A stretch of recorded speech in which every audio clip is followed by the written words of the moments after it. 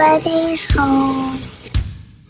You want to know who Fred Krueger was? He was a filthy child murderer who killed at least 20 kids in the neighborhood. He wears a dirty brown hat. He's horribly burned. He has razors on his right hand. The bastard son of 100 maniacs. They burned him to death in his boiler room, and they hid the remains. But he can't get you now. He's dead, honey, because Mommy killed him. When I was alive, I might have been a little naughty, but after they killed me, I became something much, much worse. This is Now Playing's A Nightmare on Elm Street retrospective series. Welcome to Freddy 101. Hosted by Arnie, Stewart, and Brock. Twisted, lonely souls. The worst of the criminally insane. We got special work to do here, you and me. We will be reviewing all Freddy's films, from Wes Craven's original through 2010's hotly anticipated remake. You get that trouble, excuse me. But beware, these discussions will be spoiler-filled and may contain harsh language. Listener discretion is advised. What's the third time, bitch? You can find new episodes of this series released every week at nowplayingpodcast.com.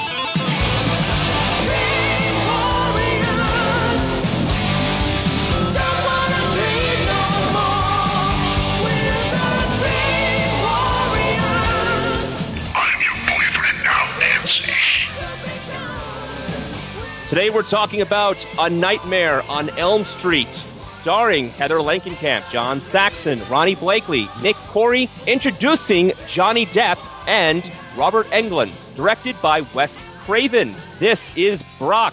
And I'm Stewart. And this is Arnie, and I'm really glad we're doing A Nightmare on Elm Street. Why is that, Arnie? Well, I am a huge Nightmare on Elm Street fan. Stewart knows this, Brock, you don't. When I got my very first apartment, I was 19 years old, I walk into my apartment and I've got boxes everywhere. And sitting on top of one of those boxes is a Freddy glove that I'd gotten at a Spencer Gifts in, years before, back when Freddy's Dead came out. Very first thing I do in my first apartment, take a nail, put it in the wall, hang the Freddy glove, and say, everywhere I live, that Freddy glove will be on the wall in the living room. Moved to the next apartment, first thing up was the Freddy glove. Moved to the next apartment, first thing up was the Freddy glove. Moved to the next apartment, first thing up was the Freddy glove, and then the now wife moved in and said no. I was about to say, I've been to your house. I don't see that Freddy glove in the living room anymore, Arnie. Yeah, I didn't see that Freddy glove when I was there either. Yeah. Would you put one of those mechanical hands from Halloween that moves itself? No, this was just a glove I wore. I used to actually drive around town with it when I had a stick shift because it felt really cool to drive a stick shift with a glove. Yeah. Like I said, I'm a big Nightmare on Elm Street fan. I know stories about your fandom that might make you blush. We will get to them with future installments.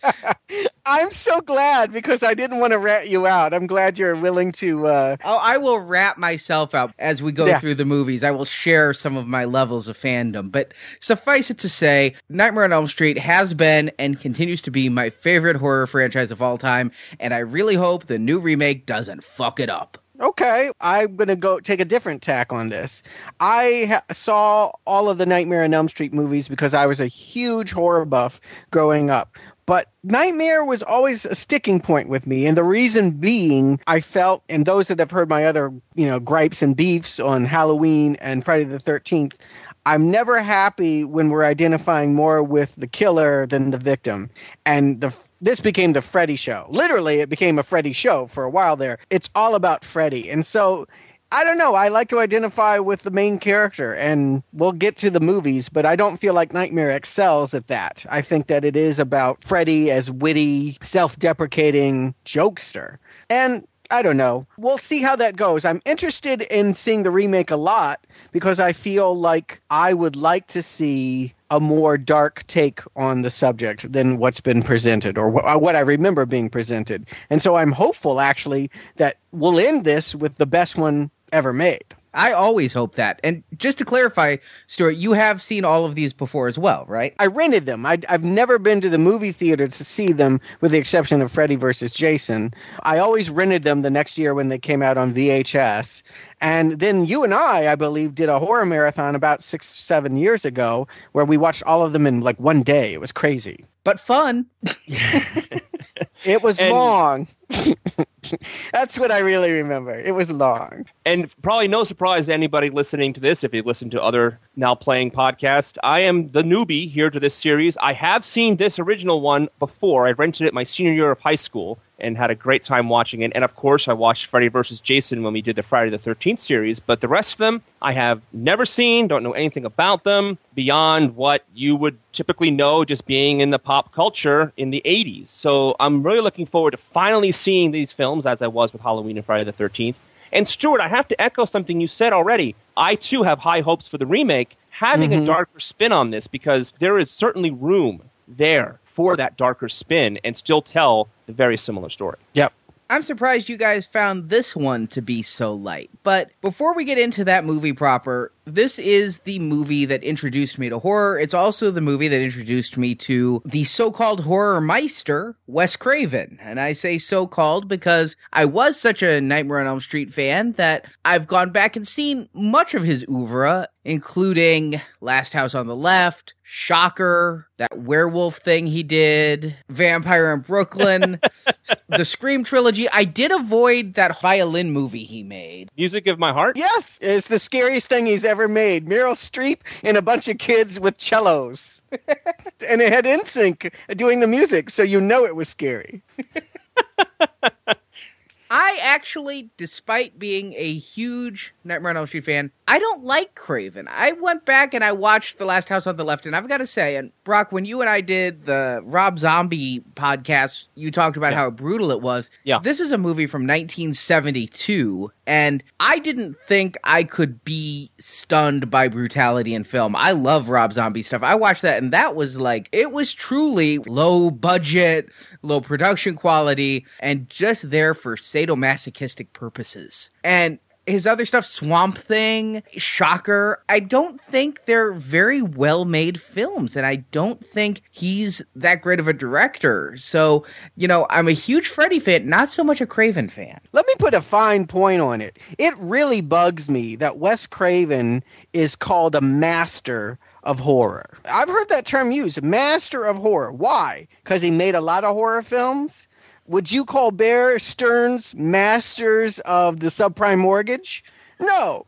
Just because they did it a lot didn't mean they ever did it well. You know, like, I feel like Wes Craven at best, his best stuff are kind of campy hoots. You might think they're funny, but horror is about being scared, and he is not talented in making a scary movie at all. The only ones, and I will talk about Nightmare in a bit, but the only other ones that you've mentioned at all that I'd give any credence to are Scream, and that was written by somebody else and had a very winking sense of humor. It worked as much as a comedy as a straightforward horror movie. But yeah, Master of Horror, no, that really makes me angry. He does not deserve the title. He came of age at the same time Sam Raimi came of age, at the same time John Carpenter came of age, much lesser filmmaker than either one of those. And both of those guys have had their dry spells, but they've had a good run here and there. I wouldn't say Wes Craven ever had a good run. And I do have to say, I do like the Scream movies. They, you know, decreasing, maybe we'll do a retrospective on those some days to get into specifics. I did like Red Eye. Cillian Murphy's just creepy anyway, though. Oh, that was great. That was Wes Craven. That was a good movie. I like that one. It came out the same year as Cursed, so it's his high point and low point all in 2005. But of his work, the only ones that I would watch multiple times are the Nightmare on Elm Streets, Shocker, and the Screams. Sure. The Swamp Thing is the one with Adrian Barbeau? That's the one you're talking about? Wow. I didn't really realize that was him. I have very limited exposure to the guy, so I'm going to take both your words for it. Maybe as we go along with this series, I'll see what you guys mean about the title not fitting the man. Well, this is his only entry until New Nightmare. It should be pointed out, and part of the reason I'm interested in following the series is people are going to take his creation and run with it. And I'm even going to predict, if memory serves me, people do it better than he did. I'm willing to meet the people a little bit. I mean, these are low budget, made independently when independent really meant something. I mean, it meant like people going out with some film equipment that didn't cost that much to rent and just doing it on their own with very little financing. New Line was nothing of a company when they made this. I mean, it was made for very little, And the fact that they've created such iconic characters that they're now making multi-million-dollar sequels and reboots to is a testament to something. I'm not going to sit here and say Wes Craven had no good ideas. There's something to their work, but you got to dig deep. I mean, you need 6 shovels to get to some of the good stuff in this work. And I do have to say, again, I'm a huge fan of this, and while I think that Nightmare on Elm Street is Wes Craven's best work, I'm not disparaging it. I am going to talk very highly about even this first installment, which he wrote and directed. And like you said, New Line was nothing, and New Line's been referred to as the house that Freddy built because it was their first feature that they financed and distributed, and as they grew, when they needed more money, they churned on the Freddy machine because Freddy was very profitable for them. You could say, were it not for Wes Craven, we would not have Lord of the Rings. Yeah, and you know how that hit me home watching this movie? The New Line logo comes up, and it's like this ugly dot matrix orangey thing like made on a computer. I'm like, where's the film frame with the askew sprocket? Where's their logo? They haven't even started there yet. Like, you're catching this company right from the outset. And had this movie not been a hit, it probably would have, folded within a year or two, like so many of those companies. Yeah, it is the house that Freddy built. And so, again, you have to give Craven and his crew here real credit for, founding a studio. Rest in peace. Yeah, that logo really was atrocious, wasn't it? I hate that every time I turn it on and it like flashes that red. It's like out of Halloween 3. I'm just like, oh boy. I can't wait to find out when it's introduced and which Nightmare installment we get the real one. I won't tell you, but I do know. Oh, okay. So this movie was made for how much money? $1.8 million. Wow. Because some of the special effects in this were, I thought, clever. Honestly, I think they used the money well from what I could see. Only $1.8 million. Jeez. $1.8 million isn't what it used to be. Yeah, that's true. So why don't we start talking about the movie itself? The movie opens up with that fantastic New Line dot matrix logo. And then it's a small box where we see Freddy creating his killer glove. And I thought that was awesomely creepy. What a great scene that is, because the music, I love the score to this movie. It is so perfect, and it's by Charles Bernstein, and it is as much a part of Freddy as the is of Jason. You're talking about the piano theme, right? Yeah. Yeah, the piano theme, yes. The electric guitar and some of the synthesizer chase music, not so much. But I'll give you, the piano theme is great. But right there when he's building the glove, it is synth music. It's the bass-heavy synth music, and it works so well with the sound effects of the building of this glove. And I suppose we should do a quick summary. The entire movie takes place after Fred Krueger is dead. Fred Krueger was a child killer, and he was arrested, let go because of a technicality, and so a group of parents got together and burned him alive. And now he comes back in people's dreams to avenge himself by killing the children of the people who kill him. And so this entire movie takes place after he's dead, but during this opening credits, obviously he's very much alive, as this is the genesis of his weapon, the 4-pronged glove that everybody knows. Yeah. It's so cool. And it sets such a mood because it says, there's a dangerous motherfucker out there with some knives.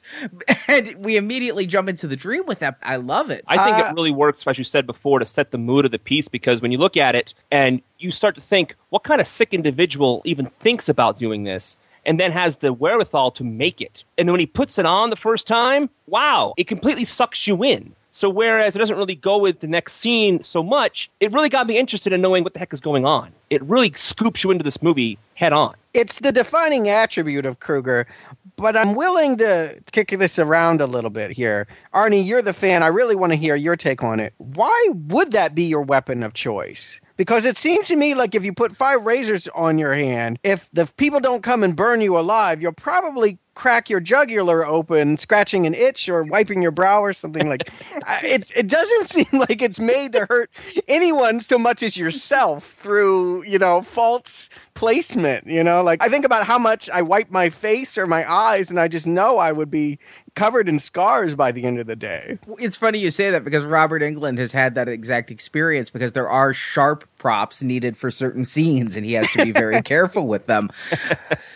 I think it's very primal. I mean, this is obviously in the 80s, so perhaps somebody was really a big Wolverine fan and decided to make it a horror film because Wolverine was around in the comics. And gloves were big. Michael was doing the one glove thing. And, there's all these, like, rockers were wearing, like, fingerless gloves. Like, gloves were just kind of in vogue. I'm not sure why. It was the 80s. Why was anything in vogue? Drugs. But the other thing is, it's kind of primal, isn't it? It's like talents. It's, very personal. If you compare it to a knife or a chainsaw, items that can be dropped, this becomes almost a part of him in some way. And I don't know. I've never analyzed it before, but now that you've asked me, that's what I think is. It's a very personal kill. It's killing with your hand more than with a tool. Yeah, you feel like your very touch is doing it. I kind of get that, but I guess I would have liked a little bit more pathology, and what I'm hoping the new movie does. I keep projecting into the new reboot what they might do with this, that this movie only hints at, is that they might show you one kill when Freddy is still just a mortal with that glove. I would like to see how he used it. It appears from the trailer footage that they are doing a little bit more backstory. So it piqued my interest. I didn't mind that this was the opening. In fact, in some ways, I think it's the perfect opening. But it almost leaves more questions than answers. I mean, what do you do with one single razor-handed glove? What's the sound of one razor glove clapping? Ouch. Ouch, ouch, ouch, ouch, ouch. I do want to interject while we're talking about the backstory. It has been told once before. Around the time of A Nightmare on Elm Street 4, Freddy Krueger had a TV series called Freddy's Nightmares, A Nightmare on Elm Street, the series. And basically, he was the Rod Serling of that series, as people just had various nightmare-plagued random evil happenings. But once in a while, usually during sweeps, Freddy was a part of that episode, and he would be the villain. And in the very first episode, you got to see him burned alive. Huh. They never showed his face. They only kept him in shadow. And imagine what it would look like if you only had, say, $5,000 to tell this whole tale. None of the parents from this movie came back. Can I just say, Freddy's Nightmares was one of the worst shows I've ever sat through. And whatever you do, however much you love Nightmare on Elm Street, stay far, far away from it. I bet you it's not even available on DVD, is it? It's not. They released it in, I think, the UK in Region 2, the first season, and it sold so poorly they're not even doing the rest. So the plot you told us about with the parents killing Freddy, you don't find that out until late into the movie, and I thought that was a really great choice. Because if they told us the story chronologically, it probably wouldn't have been as compelling. I think for the glove to start off, and then going into the dreams, and then going into what's going on, it's to have the story come back later with the big confessional. It's important so things get in perspective. So I really think the film unfolded really well with the plot, because otherwise it's pretty thin. I think it worked well. And as being part of a Freddy fan, I was really interested in Freddy before I ever saw this movie. And I was a little scared of horror at 12. I was afraid to watch horror because I think I mentioned during the Friday the 13th podcast how I saw the decapitation and it just messed with my head. But Freddy kind of called to me around the time Dream Warriors came out. So I actually picked up the novelization of these movies and I read the novelization of parts 1, 2, and 3 before I ever saw one of the movies. And so this time watching it for this review is the first time ever in, 20 years, more than that I realized that truly, for the first 2/3 of the movie or more, this guy's a complete enigma. Mm-hmm. You don't know who he is, why he is. You just know he's some gross, deformed dude. You don't even know why he's deformed, who is killing people in their sleep. And that is truly effective. I love the idea of using dreams as the slaughterhouse. That is such an interesting new bent. And this is not the only movie at the time to be doing this. There was right at around the same time, there was a Dennis Quaid action movie called Dreamscape. It was a movie I really dug. And this concept was very much in vogue. And it's just so creative and fun and fresh. I mean, first of all, I feel like by being in a dream world, it finally answers the cliche why the killer can be everywhere and anywhere. You know, that's one of the things that always annoyed me about Friday the 13th was someone sees Jason and runs a mile through the woods and ends up running straight into Jason. And how does that happen? Well, in a dream, anything can happen. And the other part is you can't avoid it. You can avoid going to summer camp. You can avoid getting into the ocean. You can boycott Halloween, but you cannot avoid having dreams. So there's just no escape. You have to face it. And I think if Wes Craven got nothing else right in this movie, choosing that as the battlefield was spot on. I completely agree with you. I think the idea of having nightmares that scare people in everyday life can really hit a chord. And it gets fantastical, sure, but sometimes the best dreams do just that. So I think the idea, the concept, is fantastic. What also I love about this movie is, although Freddy is the murderer, and we have no idea, as Arnie said, about who this guy is, he really isn't in this movie all that much. When the nightmares and the killings happen, we see a glove or a shadow. We don't always see Freddy. And I thought that was really interesting, too, because it kept the mystique going for even longer until the final battle. We'll talk about it when we get there as we walk through the movie. There's a conversion point. I'm going to go back to some of the other horrors that we've talked about. On the other end of the spectrum, there's Michael Myers, and he is a complete blank. As you speak of, he is only inferenced. We don't see his face. He is white and threatening, and he's just called a shape. We don't really know what's going on underneath, what he is. He's the most ambiguous horror killer there is. At some point, they stop modeling Freddy in the movie on that character, and he starts making jokes, and he starts heading towards where he's going to end up, which is on the other end of the spectrum. And I feel like if we were to compare all three, Jason falls somewhere in the middle there, where sometimes he can cock his head or do something that shows a sense of humor, but largely he is without a personality and hides behind a mask. I'm going to argue with you a little on this, Stuart, because I think you're projecting your baggage from the future sequels into this movie. I will agree with you that Freddy is the star of this series, and with Friday the 13th and Halloween, nobody gives a shit about the killer. He's just a scary guy who pops up. You're far more interested in what he's going to do to the victims than anything, and where they're going to pop up, what door they're hiding behind. And I think as we saw with the Friday the 13th sequel, once Freddy came on and changed the landscape, they tried to give Jason some personality as much as they could with the fact that he doesn't talk. Mm-hmm. And they tried to make him a little bit more funny in a mime kind of way. But Freddy is the star of these films, and you want to see what Freddy does. Freddy, by being in this dream world, has limitless power and can do anything, can be anything. It's so much better than what is Jason going to stick in the next person. Yep. And these are things that on their first movie,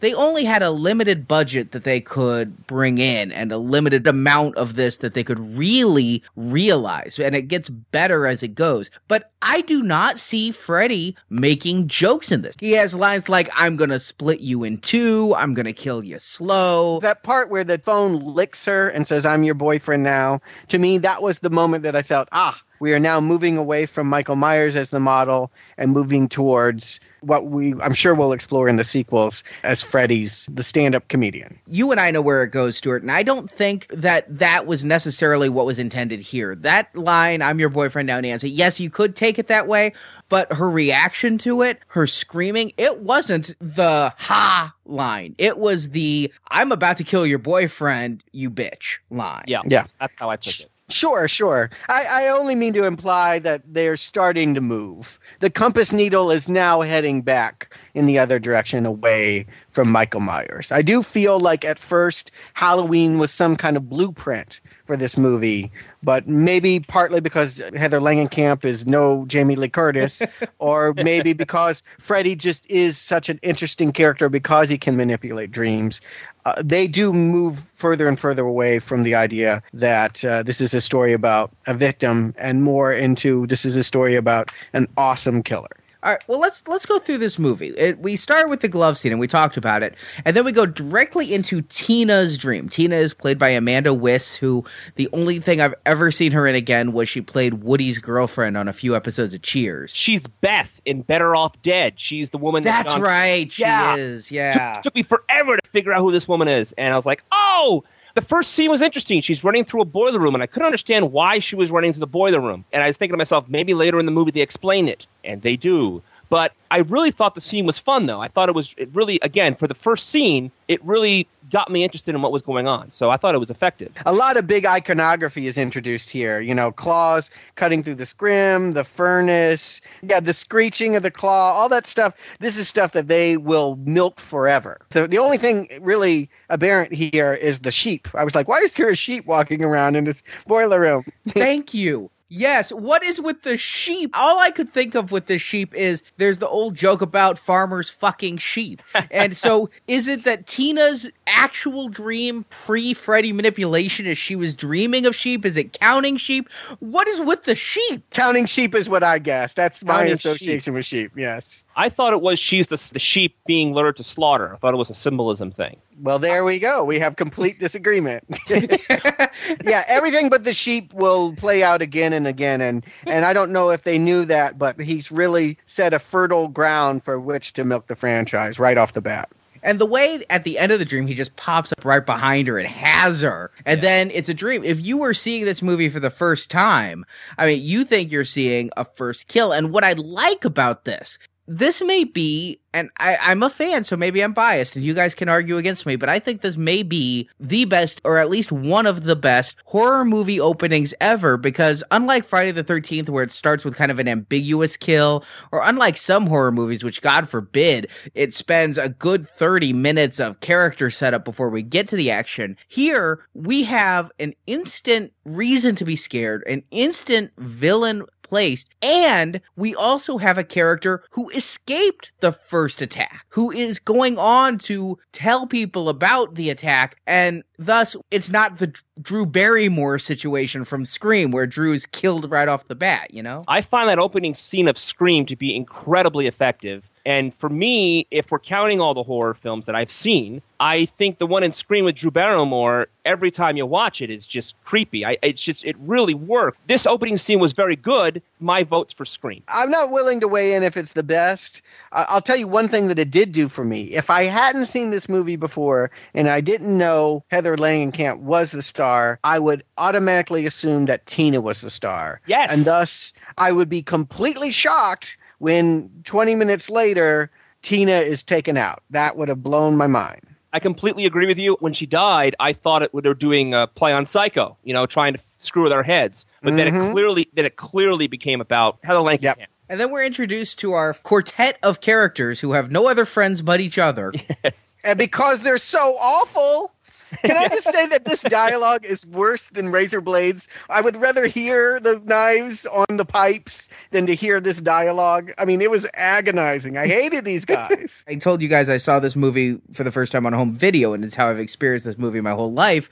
Until a few years ago, where for the 20th anniversary, they put it back in theaters, and I went, and I'm now watching this movie for the first time in a completely enclosed environment, like only a movie theater can provide. And it was the first time I realized how horrid every performance in this movie is, with the possible exception of Robert Englund and John Saxon. But my wife and I were just dying with laughter at some of these line readings and deliveries. It is just abysmal acting in this. It's painful. It's painful. The first time I watched this movie all those years ago, I laughed almost the entire movie, and I had a lot of fun watching it, but it was laughable and took away a little bit from this time. I enjoyed it more on different levels, but back then I just found myself couldn't believe what I was watching. And we know this about horror movies, particularly low-budget ones. They always have flatly written, badly acted, they're existing to be murdered teenagers who screw and do drugs and all of this. But even on those standards, it does make you really inclined to want Freddy to work his fingers, because I don't want them to live. Even Johnny Depp. Yeah, no, and I'm a Johnny Depp fan, but, he's a preppy in this. I'm like, this is the first and only time that I would ever think of Johnny Depp as preppy and fitting in. Like, he's always the outsider. I'm like, in what world is he like the average guy? He was the football player. Yeah, well, he wore a football midriff at least. Yeah, what was that? It was the 80s. So Nancy and Glenn stay over at Tina's. Rod, Tina's ex-boyfriend, shows up. Hot sex ensues. And then Tina falls asleep, and we get to our second nightmare of the movie, which ends in Tina's death. And that is another really great build, I think. I love how it starts with just the pebbles at the window. And then she, goes out there. Why does she go out there? Why doesn't she get one of the multiple men in the house to go out there? Or at least put on pants. I have the same thing. Why don't you just put on some pants? If someone's calling my name in a creepy voice from outside, I put pants on first, and then I go find out what's going on. Yeah, whoever they are, they want to see me in pants. I know that much. I have to say, I absolutely loved this kill. As Arnie said, it builds up slowly. And the wonderful special effect from Fred Astaire and Lionel Richie with the dancing on the ceiling kind of thing, it worked completely. As soon as she body floats and she's on the ceiling, the whole scene works great. And when she falls on the floor in a crumpled mass of blood and body and bag of bones, the whole thing worked. The kill was fantastic. It was just brilliantly done. I had a great time with that. Here's where my horror history bumps up with me. I can't agree with your total enthusiasm on this. A lot of the imagery felt like stuff I had seen taken from other things. For example, when Nancy is falling asleep in another part of the room, the wall bulges out and these hands come out, and I'm like, okay, that's Videodrome, which is probably my favorite David Cronenberg movie. And there's just so many references from other movies. Her being dragged across the ceiling, all I could think about was Poltergeist and how JoBeth Williams was yanked across the ceiling. I just felt like there were so many movies of that era just a couple years before that Craven was cherry picking for the best stuff. Now, don't get me wrong. He's got good taste. These are some very vivid, evocative imagery. It looks great, but as a student of horror, as someone that saw just about every horror movie from 1970 to 1989, I'm willing to call him out. Master of Horror, you stole all of that. Perhaps. I gotta say, though, it was very effective. There's only a couple things that bother me with this scene, and it's all about bad prosthetics. There's the one scene where when the four claws just come out of nowhere, you don't see anything cutting her. It always looked like a bad prosthetic. Oh, I thought that was neat. I mean, yes, it looked a little bit bad, but on the other hand, I thought the idea was great. The effect was good. The idea was wonderful, and I loved that, and I go with it every time. However, even 12-year-old me wasn't scared because I'm like, well, that looks a little fake. All right. That might be my whole review for the movie is the idea of it is great. The execution, I definitely think if you watch horror movies with the eye of a gore hound, you're going to be a little underwhelmed with this episode. That a lot of the visual effects are hokey. They didn't have the budget. They're going to get the budget. It definitely, as I recall, gets more grisly and more real. I think the effects work best here when it's implied violence and not the splatter. Like, am I wrong? But was that a midget? And then they used some optical trick to make him look bigger? How fun was that? I wasn't expecting that. It wasn't a midget. It was the only guy they could find, and he was like a foot and a half shorter than Robert Englund. Oh yeah, but the way he moves, it looks like he grows, and he's already got long hands. I mean, it works. I mean, I think when they're doing those kind of effects, it's a lot of fun. When she's sliding along the ceiling, even though it's a ripoff, I'm having fun. Yeah, when you're actually seeing claws and slashes and all of that, they know they don't have the budget for it this time. You mentioned the big arms, and that was another thing I always had a problem with because it just looks like giant balloons because they even sag in the middle. It didn't look like arms to me. It looked like somebody had balloon puppets in their sleeves. I didn't get that. I was going to ask you, since you said you listened to the commentaries, if they actually explain why he has those long arms. Is it a cutscene or something, or just something? No, it's just he's able to shapeshift. He cuts off his own fingers. He slices himself. He extends himself. He even shape changes. If you remember a little later in the movie, he becomes the hall monitor. He's able to become anything and everything, and this is what they had the budget to do, is you're in a big alley, there's only one guy, but you still can't get around him because he can deform himself. Yeah, that was amusing to me, too, when he cuts off his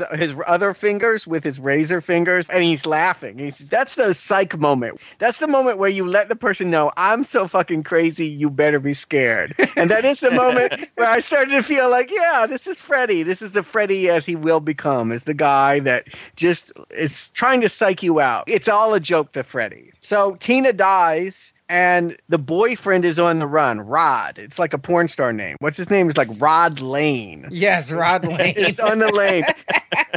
It's on the run. And he's so stupid, he doesn't even get rid of his switchblade, which I don't even know why he has a switchblade. He's so stupid. I could understand Tina going out without pants in the dream, but Rod never gets shoes. He's on the run for like overnight, and then the next day he gets Nancy for help, and he's running around the street with no shoes on. The first time we meet him, he pulls that knife on Johnny Depp out of the blue. And so I think they're doing that so it looks like, they have a reason to believe he is the killer of Tina. But I found that all so weird. Yeah, why wouldn't he ditch the knife? Why is he still around? It doesn't make much sense. Well, you got to think about it. Even though he's probably really 30 when this was filmed or something, because he looks way older. If you're going under the assumption that he's like 15, 16, where's he going to run to? He can't exactly go to Mexico. He's got to stay on the lam and try to figure it out. And I remember in the 80s, there were two things that were scarier than anything, and they were switchblades and throwing stars. Switchblades were big. I don't know whether it was like a Colombian drug lord thing, but I felt like every movie with a drug guy always pulled out, even Beat It, Michael Jackson. Like there was always the switchblade popping out. Like that was the weapon of choice. It was better than a gun. I don't know why. I defy you get the craziest motherfucker out of jail and give him a switchblade. He would not be able to do it to that blonde chick, what done to her. But I guess it's easy enough to blame him because who else could have done it, right? He was right there. Locked in the room with her. Circumstantial, the trial would have come later, whatever. All right. and here's the crazy thing. Nancy goes to school. The next day. School is happening, and Nancy goes. I'm like, these are some people that believe in education, because who goes to school after you watch your best friend get mauled, flying in the air, and her boyfriend nabbed by the cops, thanks to you? On the plus side, at least the script calls itself out on it, because both her mother and her father say, what the hell are you going to school for? It's like, she's just such a good girl. My best friend died, but I can't miss English class. We're doing Hamlet, Yes. Yeah, so they can throw some obscure line about dreams in there. Whatever. The teacher there, did you guys recognize her? No. Her name is Lynn Shay, little sister of Bob Shay, who owned New Line and produced this film.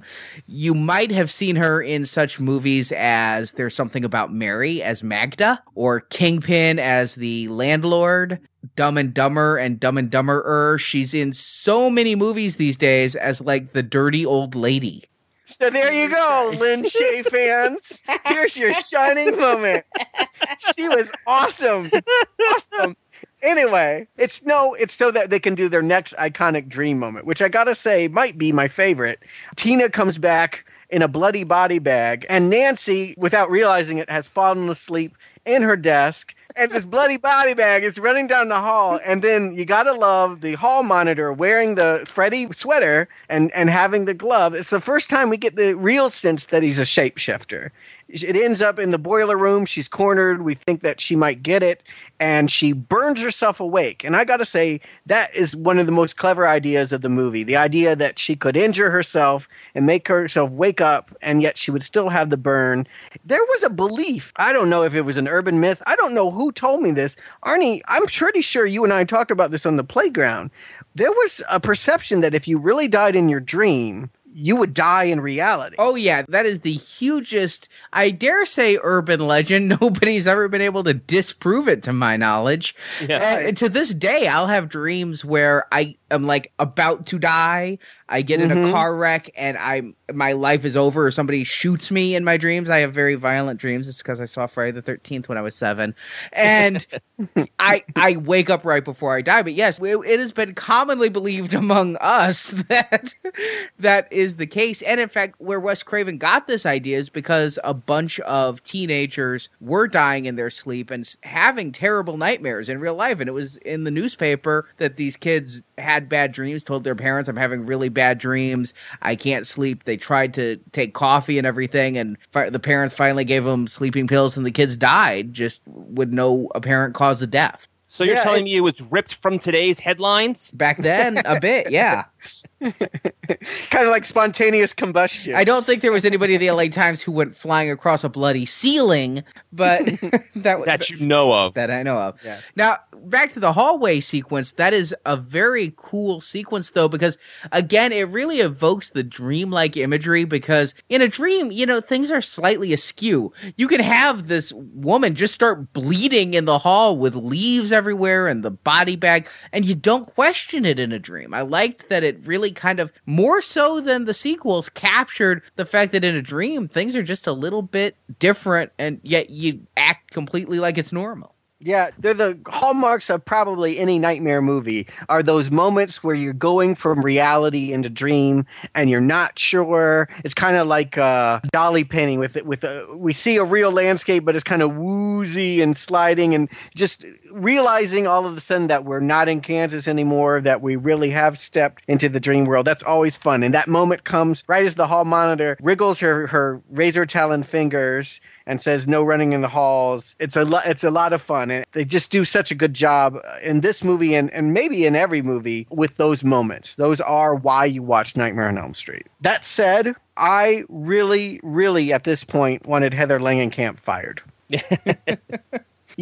I've made my case about really wanting to identify with victims in horror movies and really wanting to be with them in their struggles. But here, if Sigourney Weaver is my high watermark for a heroine in peril in a horror franchise, she might be the sludge in the septic tank at the very bottom. Like, I hated this performance. I hated this character.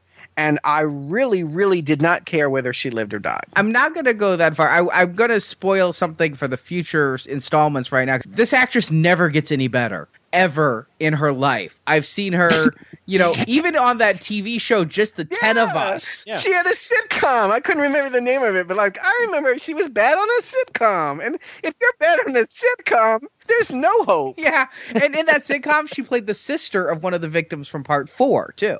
But she is a terrible actress, but that's it. I don't think she's as bad as you're making her out to be. No, she is. She's bad when she's trying to be conversational. I think she does pretty well in action scenes. I think she can do anger and she can do rage. And I like the character of Nancy. I do, in spite of Heather's performance here.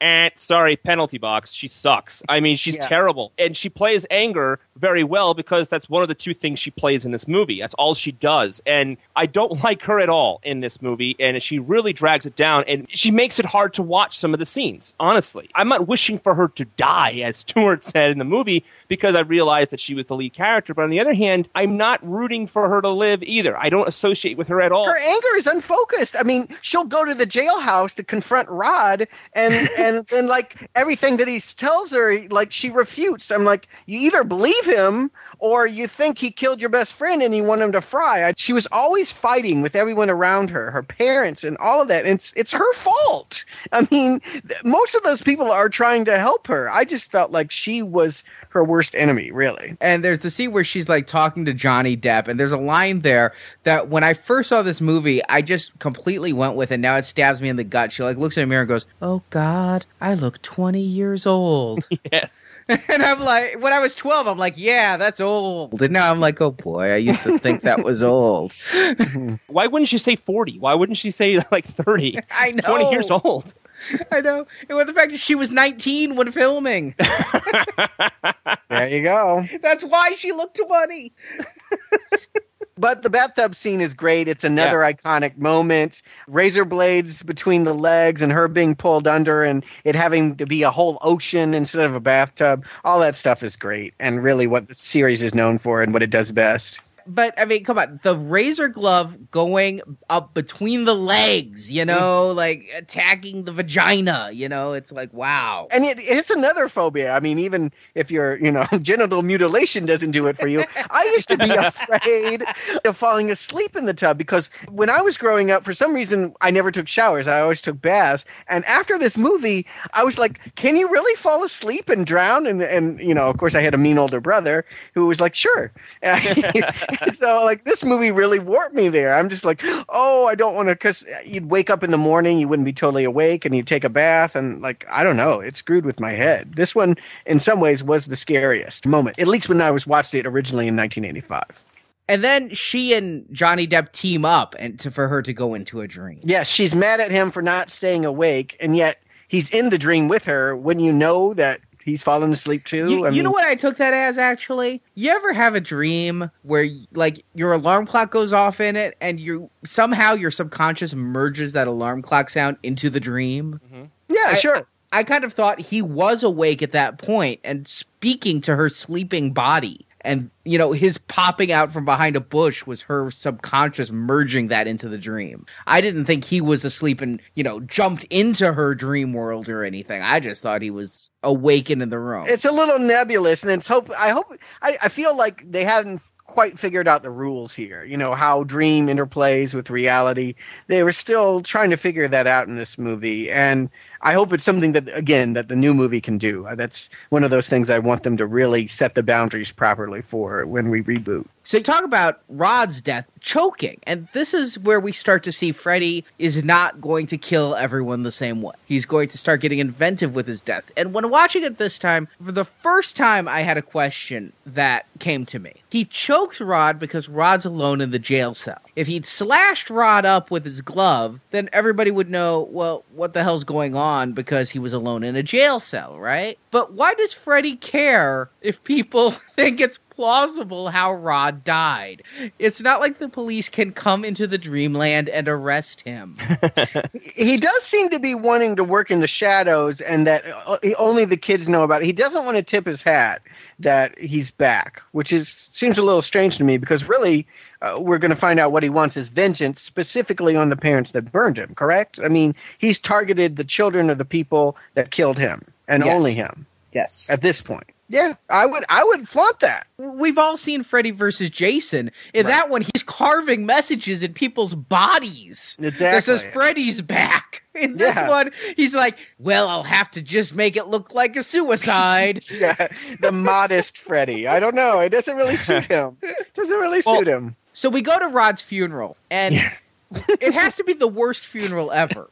Fire him. After you fired Heather Langenkamp, fire that priest. Well, I want to know, at what funeral are the comforting words, as the Bible says, he who lives by the sword shall die by the sword? It's like, well, he deserved it. Worst eulogy ever. Yeah, I know. It was shocking. I mean, terrible. Like, you're gone. But then, as comforting, he's like, but let's not judge lest we be judged. The dude, why'd you bring it up?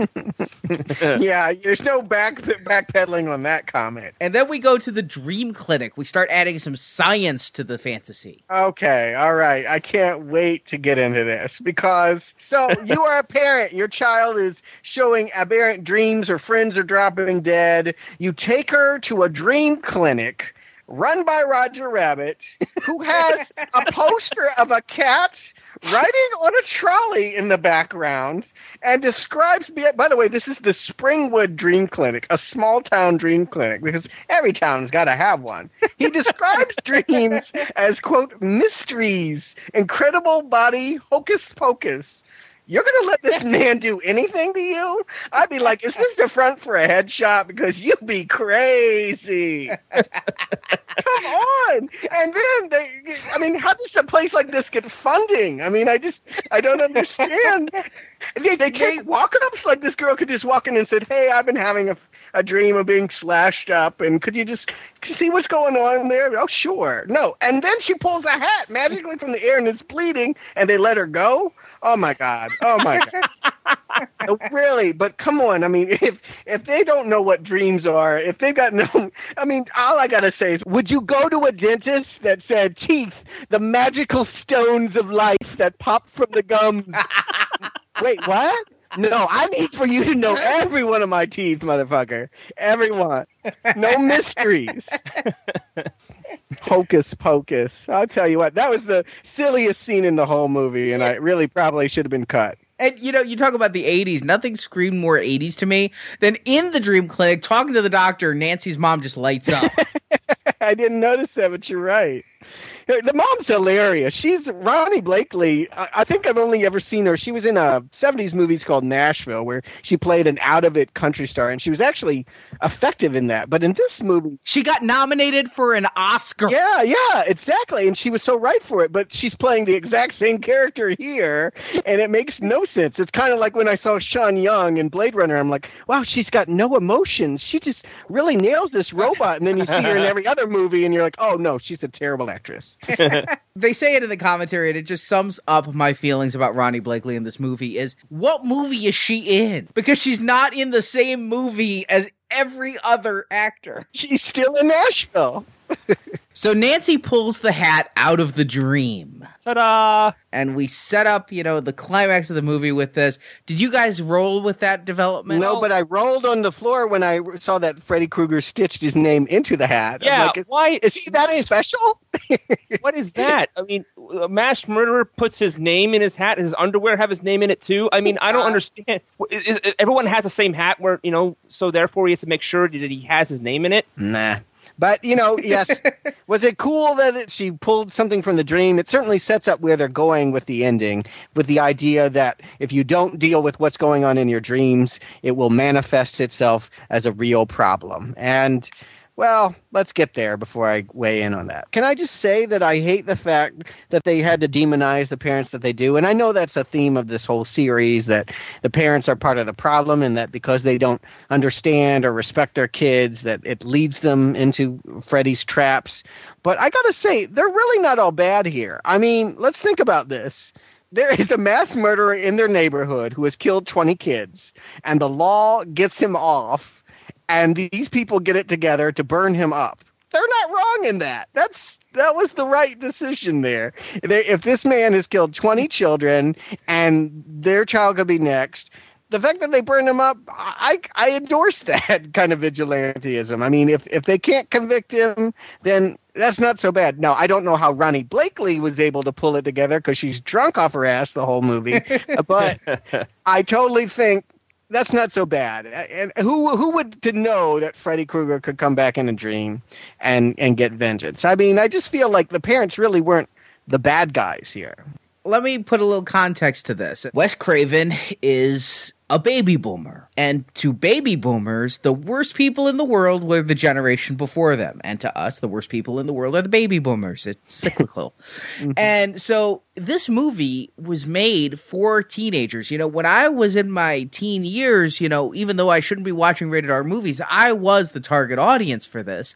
And the fact is, it's about, how baby boomers feel like they inherited all the bad things that the generation before them did. Here, you have this being told, this baby boomer angst is personified in Nancy because it's literally the sins of the parents that are causing Nancy and her friends to die. I really think it's a generational thing, and it is something that comes back again and again, is the parents don't know and the children know, and it's about how becoming an adult and taking control of your own destiny. And I do think it's because of Wes Craven's generation. This was a theme in a lot of fiction back then. It's not too hard to get teenagers to say their parents are horrible people. I mean, I get that, but this goes to some comic extremes here where the woman literally bars her child in, puts bars on the windows, locks her in, prevents her from getting out, becomes immobilized with drink. Even after the child is explaining that Freddy Krueger is in her dreams,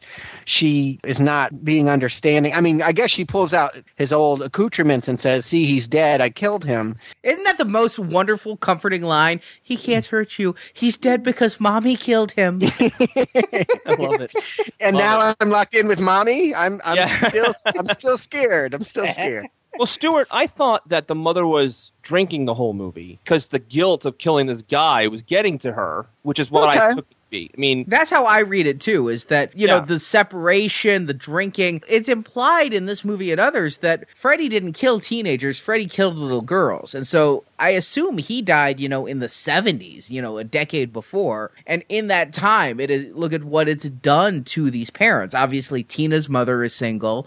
Nancy's parents are divorced. Glenn's parents are a couple of douchebags. And Rod doesn't have parents. Glenn's parents are really, really old. And drink beer and hang up on Nancy when she's trying to help. Yeah, I just felt like if these parents ganged up to help their children, I can't totally accept the fact that they would be so awful to them and not, I don't know. You hear what I'm saying, right? I don't think that if they burned people alive, they're the type of parents who will put you in timeout. I definitely think they're spankers.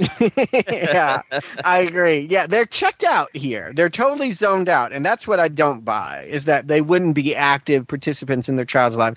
They'd be throwing that in your face. Hey, I burned a man alive for you. You don't talk back to me. Yeah, but how much power would that give you over your parents? We all went through that teenage angst. You let me stay out till 1 or I'll call the cops on your murder. And the cop was in on it, though. Yeah, the cop was in on it. What could you do? What are you going to do? I think the next scene is Johnny Depp, right? Yeah, Depp tries to come in there. And by the way, I just want to say that scene was shot blocks away from where I live. That's in Venice. That's the Venice Canals. That bridge is actually over a whole waterways that was modeled after Venice, Italy. So seeing it in Springwood, whatever town that is, it totally threw me for a loop. Yeah, this is obviously supposed to be the Midwest. Later on, it's said that this town is Springwood, Ohio, and all these movies take place in Springwood, Ohio. But that scene bothers me because right there in the background is quite obviously a palm tree. There's a lot of palm trees in here, and before I moved to L.A., I lived in Springfield, Illinois. I could almost believe that Springwood was just like Springfield. But watching it now, I'm just like, this is totally L.A. Yeah, totally. I do like that it was a slow burn before he got killed. They took their time there before he actually died. But he has some stuff with his mom and stuff with girlfriend across the street, the whole thing. They really built up to his death, which was good. I thought that was fine. We can talk about the death in a second, but the build up to it was a nice way to do it. What I like about the death, though, is you've got this build-up, but really, after seeing Nancy chased again and again and again, and seeing Tina chased, and seeing Rod stalked and strangled, it's so refreshing that finally Freddy just is like, fuck you, dead. I want to kick around Craven just a little bit at this moment. Like, if you wanted to make this scene scary, it would have been easy to do. Johnny Depp being sucked into the bed and a tidal wave of blood shooting out of it, gushing up onto the ceiling. It works. It's a little reminiscent of The Shining, but hey, whatever. But he doesn't just get sucked in the bed. The turntable and the TV get sucked in too. And that's where I just feel like, really? You're going to have the man like be sucked in with his appliances? He's sleeping with them? I mean, the whole character was weird. I guess it was supposed to be his character trait. He made prank phone calls with the tape and all of that stuff. I'm not sure why they would choose to stage what would otherwise be a very gory, evocative scene with jokes like that.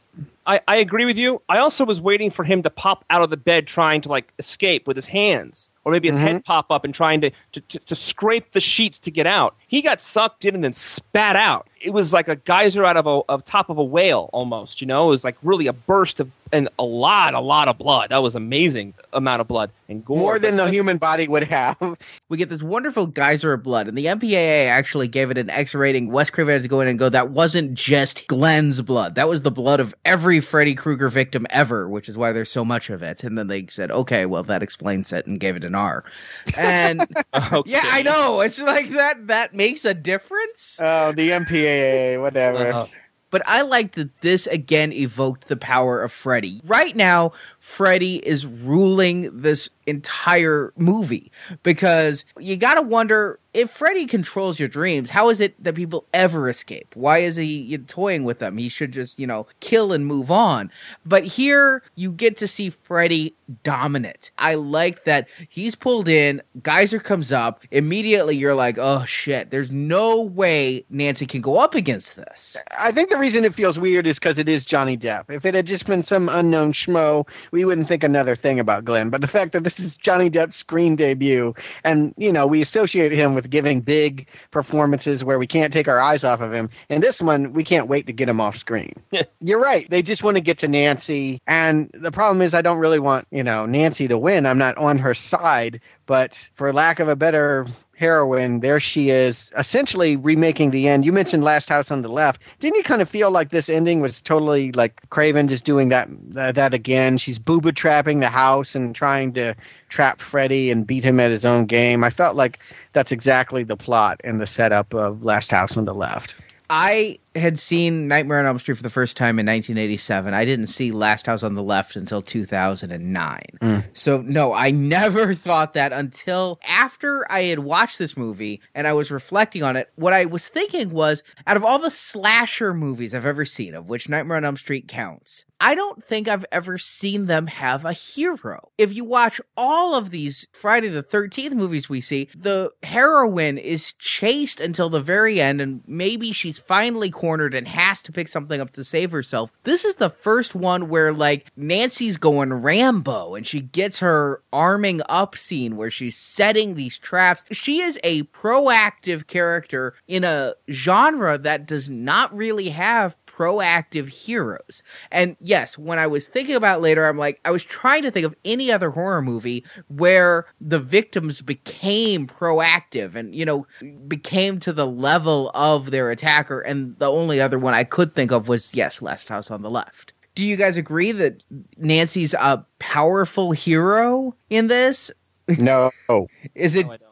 Because of the performance, I cannot agree. She's written to be, but she falls apart because of Heather Langenkamp. I completely agree with Stuart. It's not anything to do with the script, the way it's written. It has something to do with the performance. At this point, I don't care about her at all. Setting the booby traps is fine. She says, I need 20 minutes, call me when I'm awake, all that kind of stuff to wake me up. And she does an incredible amount in those 20 minutes, setting all these booby traps and all that kind of stuff. That took me out of it, too. So by the time Freddy comes out of Dreamland into the real world to get beat up, I didn't care. So maybe what you're saying does have merit as written, but since I don't care about the character, I can't think of her as a hero. I'm thinking of her still as a victim because I'm waiting to see how Freddy is going to go after her. The character doesn't compel me to care about her. We talked about the I'm your boyfriend now, Nancy telephone gag. That's a lot of people's favorite scene. I've, again, never gone with it because of the really fake looking puppet phone. Yeah. You got to grab the movie that they had no money and that they had to create these elaborate, fantastical imagery. They did the best with what they could, and I think we'll see some better effects down the road. And then I also had a problem with it also because she's awake at that point, and she pulled the phone out of the wall, and she gets another phone call, and she hears the screeching nails over it the first time, and then he's on the other line. How can she get a phone call from Freddy when he's still in Dream World, when she hasn't fallen asleep and pulled him back out, when she's supposed to be awake? Well, I kind of like that because it almost implies that she fell asleep without us seeing it. And that they play with that many times, I think, in the series. That one didn't bother me, but I didn't feel like Craven had control over it. I mean, sometimes I felt like he was doing that because it was smart, and sometimes I've just felt like, well, we just need it to happen this way. Yeah. It's the big face-off. Freddy takes a few hits. Bombs are going off. I'm not sure how one book can turn the girl into Rambo, as you say. But when I first saw this, I was with a group of friends. We were having an overnight. We watched both 1 and 2. And when Nancy pulls him out of the dream and he's getting hit with the sledgehammer and she's, making him fall down the stairs, my friends were cheering. They were loving this. I got 2 words for you. Beep, beep. Roadrunner. I thought Home Alone, but okay. So then Freddy gets set on fire and gains 50 pounds all at once. And he walks around on fire, and it takes a while for the basement stairs to actually catch. I thought everything was made of wood, but nothing caught on fire. But he's clearly wearing the fire suit, right? That's what you're referring to, right? Can you blame? I'm a stuntman on a low-budget horror movie, and you want to burn me alive with me running around? Hell yes, I'm obese now. That's right, Freddy the fat motherfucker. I am not going to risk. I'm going to pound on that flame retardant suit because there's no way I am going to allow myself to be burned for this little horror movie. Hey, this guy not only gets set on fire, but falls down a flight of stairs while on fire. That's a stuntman. I give him total props for that scene. I don't disparage him anything for looking like the Stay Puft Marshmallow Freddy. And then she's calling to the cops, and yeah, there were some jokey lines here, like she's screaming out the window, and the cop on the other side is like, everything's gonna be okay. And then she's screaming, you can see Freddy in the window, he's like, maybe I better get the lieutenant. I mean, those are some jokey lines. I get a kick out of them. The cops come, you get the flaming footprints, and then Freddy kills the drunk mom. What? Something? This is where the movie went off the rails. Like, all of a sudden, Ronnie Blakely's bed is glowing and dry ice is pouring out of it, and she's sinking into it. Okay, bye, Ronnie. Thanks for coming. Let me know when you want to finish the movie, because this has nothing to do with what we were doing, but all right. Stuart, actually, Ronnie Blakely isn't there. It's her animatronic stunt double, who her arm moves very slowly up before she sinks slowly into the bed, a la the Haunted Mansion at Disney World. All I could think of was Aunt Beru. Aunt Beru? Okay. You're right. It did very much feel like that Haunted Mansion ride. Yeah, you nailed that one. It was animatronic and weird, and we're just like, at this point, I couldn't connect with Nightmare on Elm Street. I was just like, I don't remember this ending this way. I remembered the ending with Freddy being burned because, of course, that's what happened before, and I remembered that being the end. I did not remember what happened next. And then, Nancy ushers, they're all fine with it. They're all like, we didn't really like her anyway.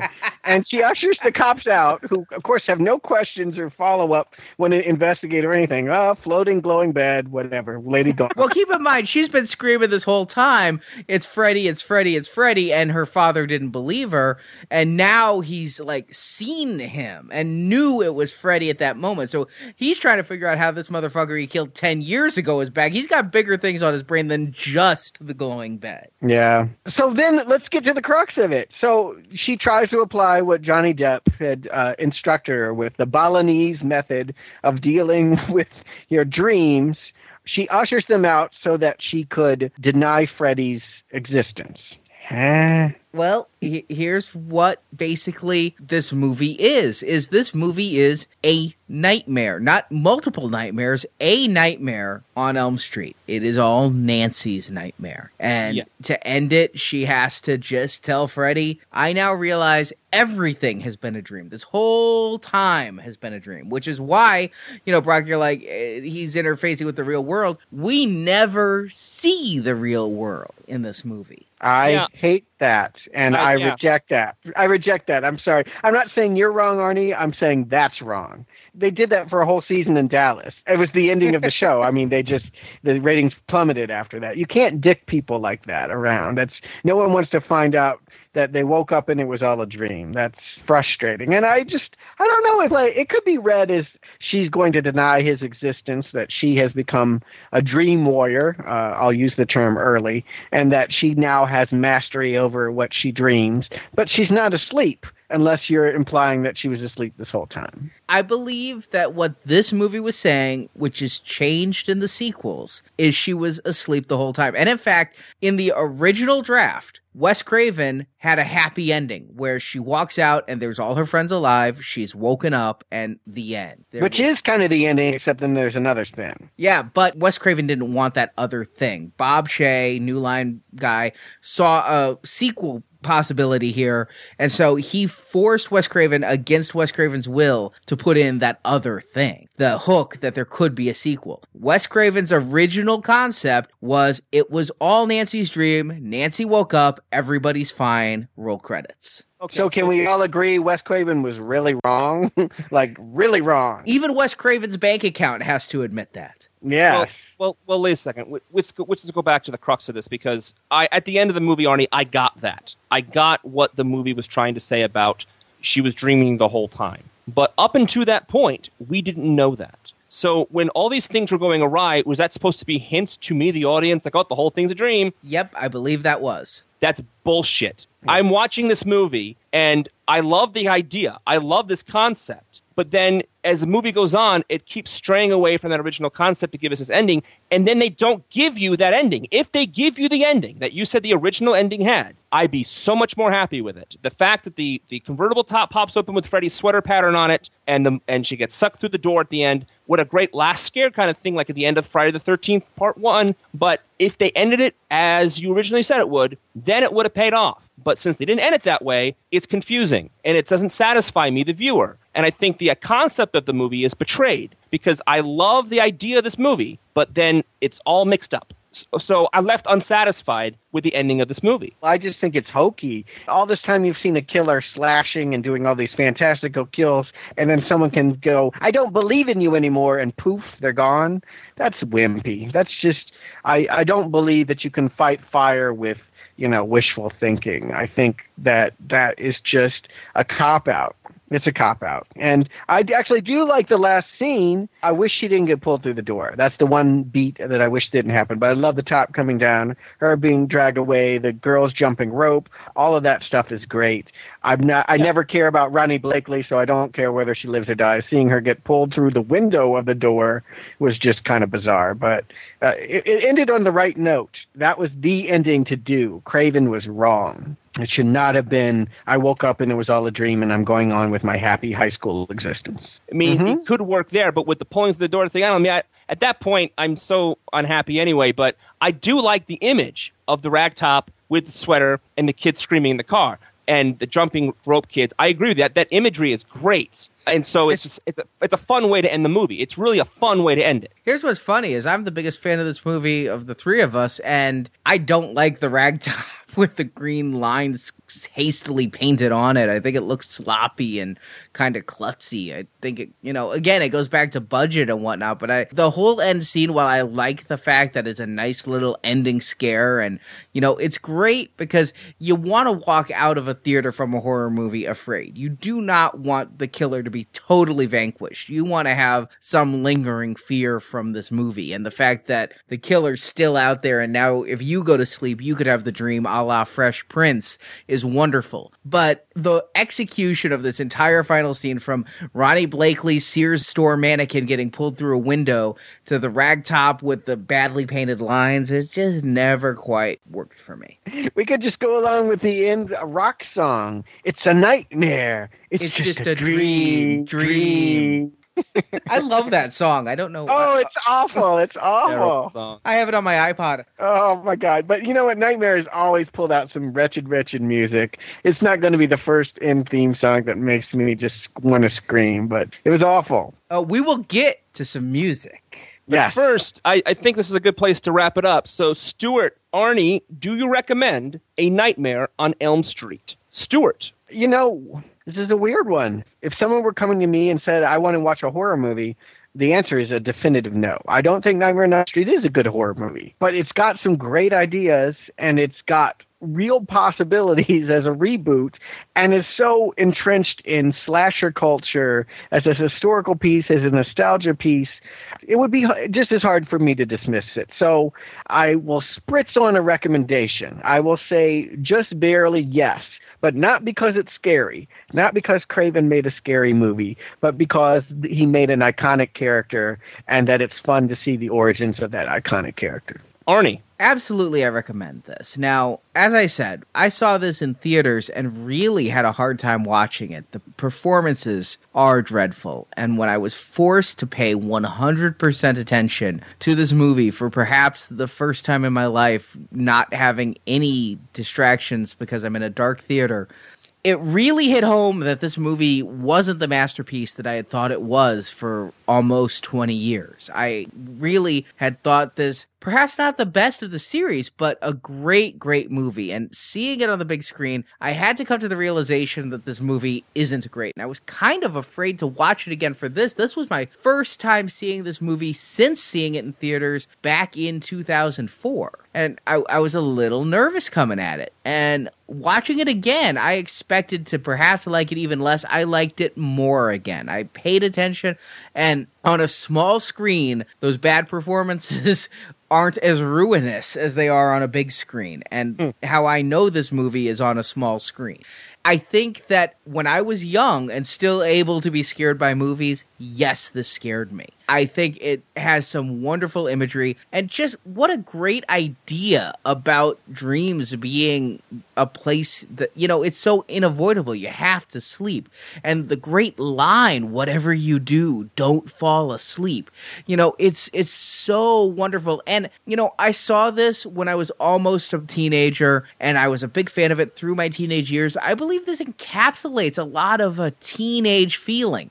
And so I don't think that if you're watching this for the first time in your 30s or 40s or so, you're going to get it the way you would if you saw it when you were a teenager or near teenager and able to relate to these characters. But despite the flaws of the budget and the flaws of the atrocious acting, The only person who's acting I just cannot get past is Ronnie Blakely. Just god-awful. But it's a great movie. It's got great imagery, great kills. I think my favorite kills at the beginning, just the chase sequences. The movie just books along. It never slows down. Even during the fighting with the mother scene, there's not a lull in this movie. It entertains me for the entire 90 minutes, and it engrosses me every time I watch. High recommendation.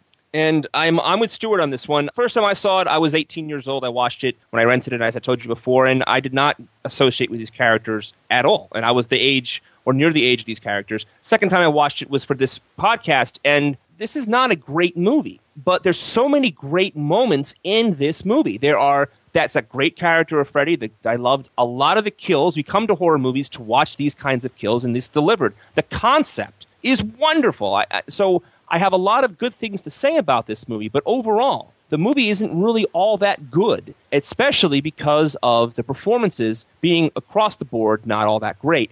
I don't mind the low budget if you do something clever with it, if you show us that you can do things clever with it and use what you have to the best of your ability, like the first Friday the 13th. They did what they could with what they had. Same with the first Halloween. Look what happened there, you know? So I'm going to give it a weak recommendation because although I have a lot of problems with this movie and I don't think it's all that good a movie, there's enough here for if you're looking for a horror movie to watch, you can do worse than watch this movie. This movie has enough going for it in concept, in Freddy Krueger, and intrigue about what's going on at the beginning, this and that, to really have a good time watching it. You can have a good time watching this movie. But I really have high hopes for the sequels getting the concept down better and expanding on it, because if all of them are like this, I'm not sure how I'm going to enjoy the series. So good idea, poor execution. So it's a weak recommendation for me. So now, Stuart mentioned how Freddy becomes a jokester and a stand-up comedian. There's something that I actually own that I stumbled across while cleaning my basement just a few weeks ago, and I decided that we're going to add a little something to this retrospective series of Now Playing.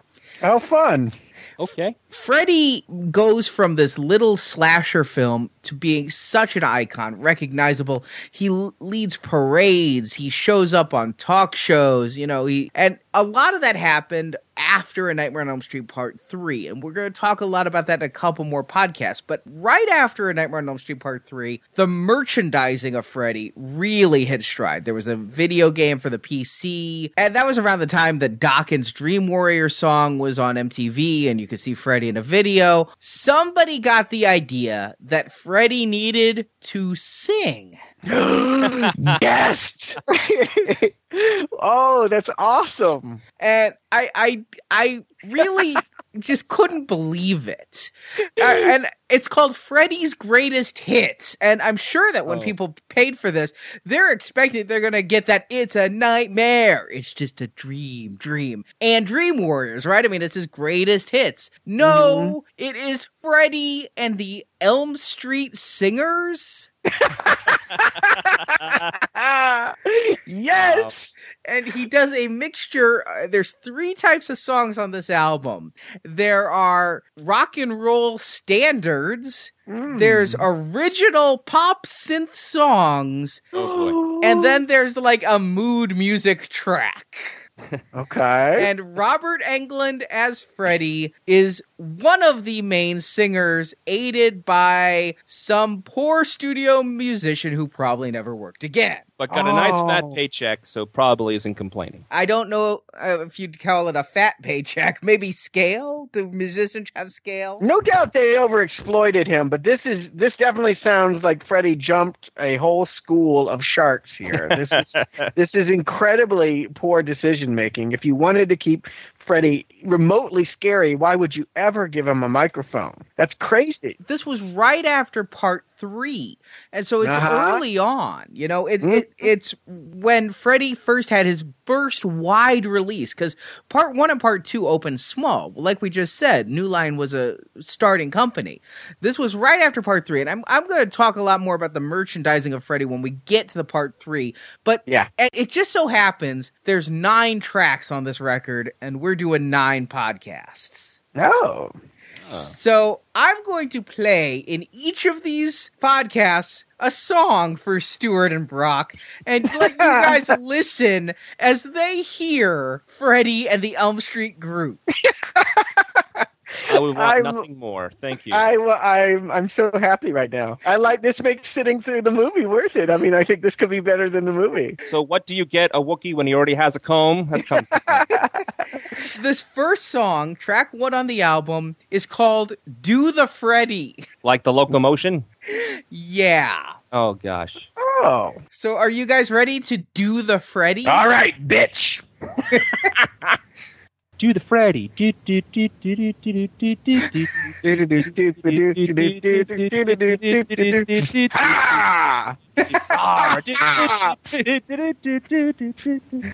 I'm Freddy, and this is for you.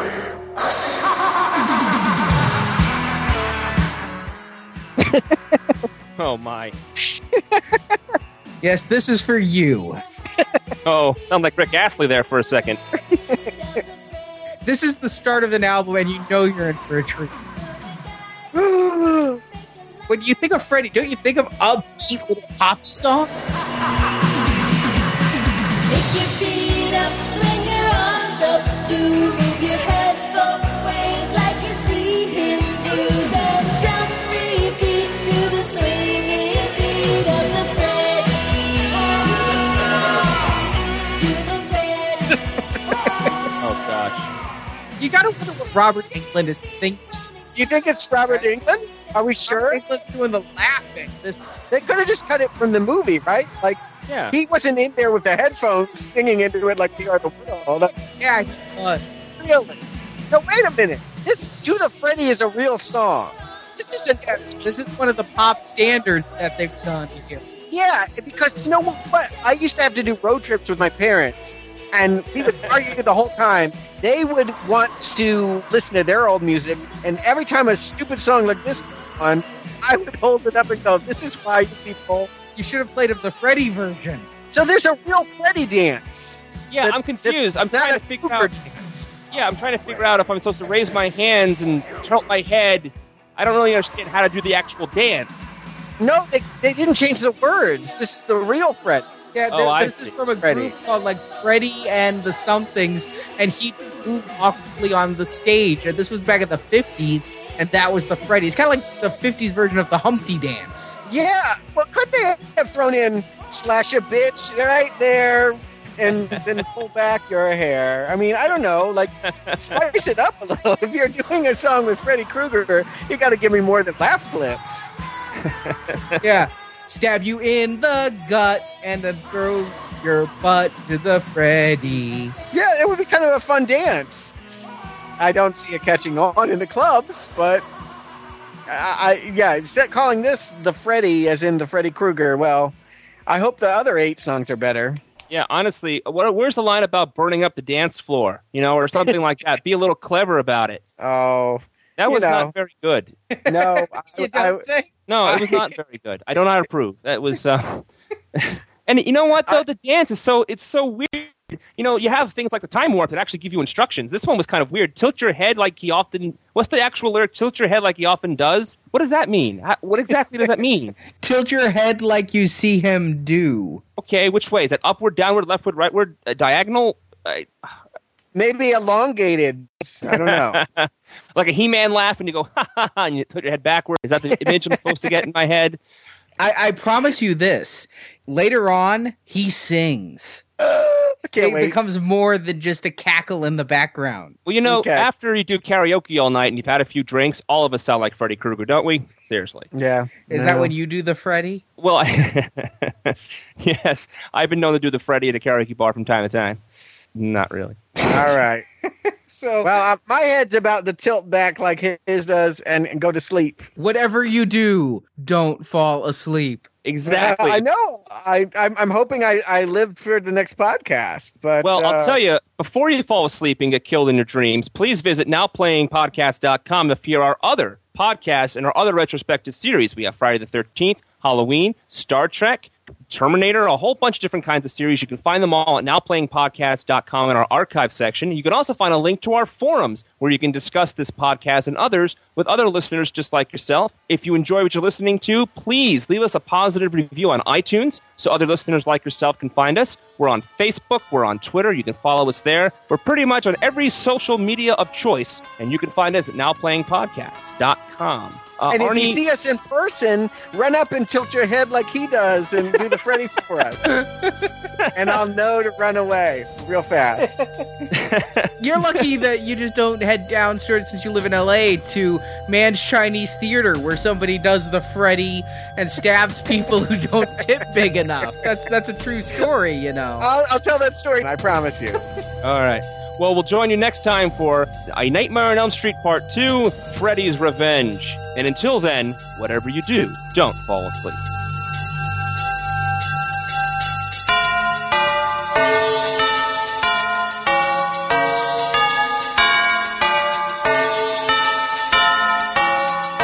What a nightmare. Who were those guys? It's over. I gotta go now. It's okay. It's all over. Now no one sleeps. Thank you for listening to our Nightmare on Elm Street retrospective. But there's so much more to learn. Keep coming to nowplayingpodcast.com every week to get the latest episode. Oh, yeah. Great to be back in business. And while at nowplayingpodcast.com, stop by our forums to post your thoughts on this series. You can also find us on Twitter as NowPlayingPod or our Now Playing Podcast fan page on Facebook. Tell them Freddy sent you. Links to the forums, Facebook, and Twitter pages can be found at nowplayingpodcast.com. Next time, don't stay away so long. A Nightmare on Elm Street is copyright and trademarked New Line Cinema and Warner Brothers Entertainment. You think you've got what it takes? Now Playing is not affiliated with New Line Cinema, Warner Brothers Entertainment, or Platinum Dunes. I am eternal. Now Playing is a Venganza Media production, copyright 2010, all rights reserved.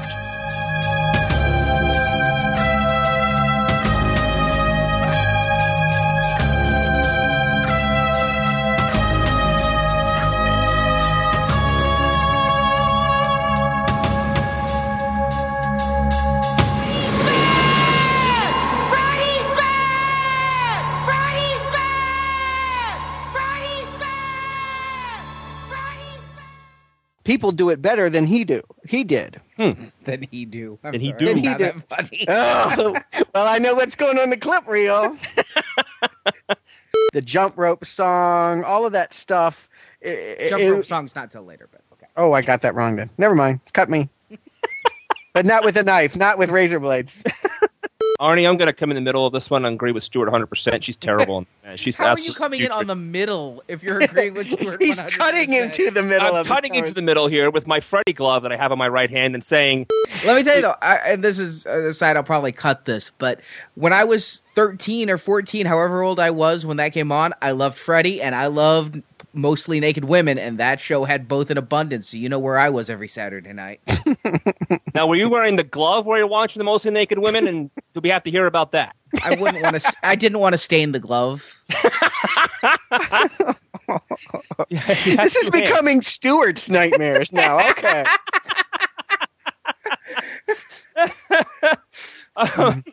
Awesome.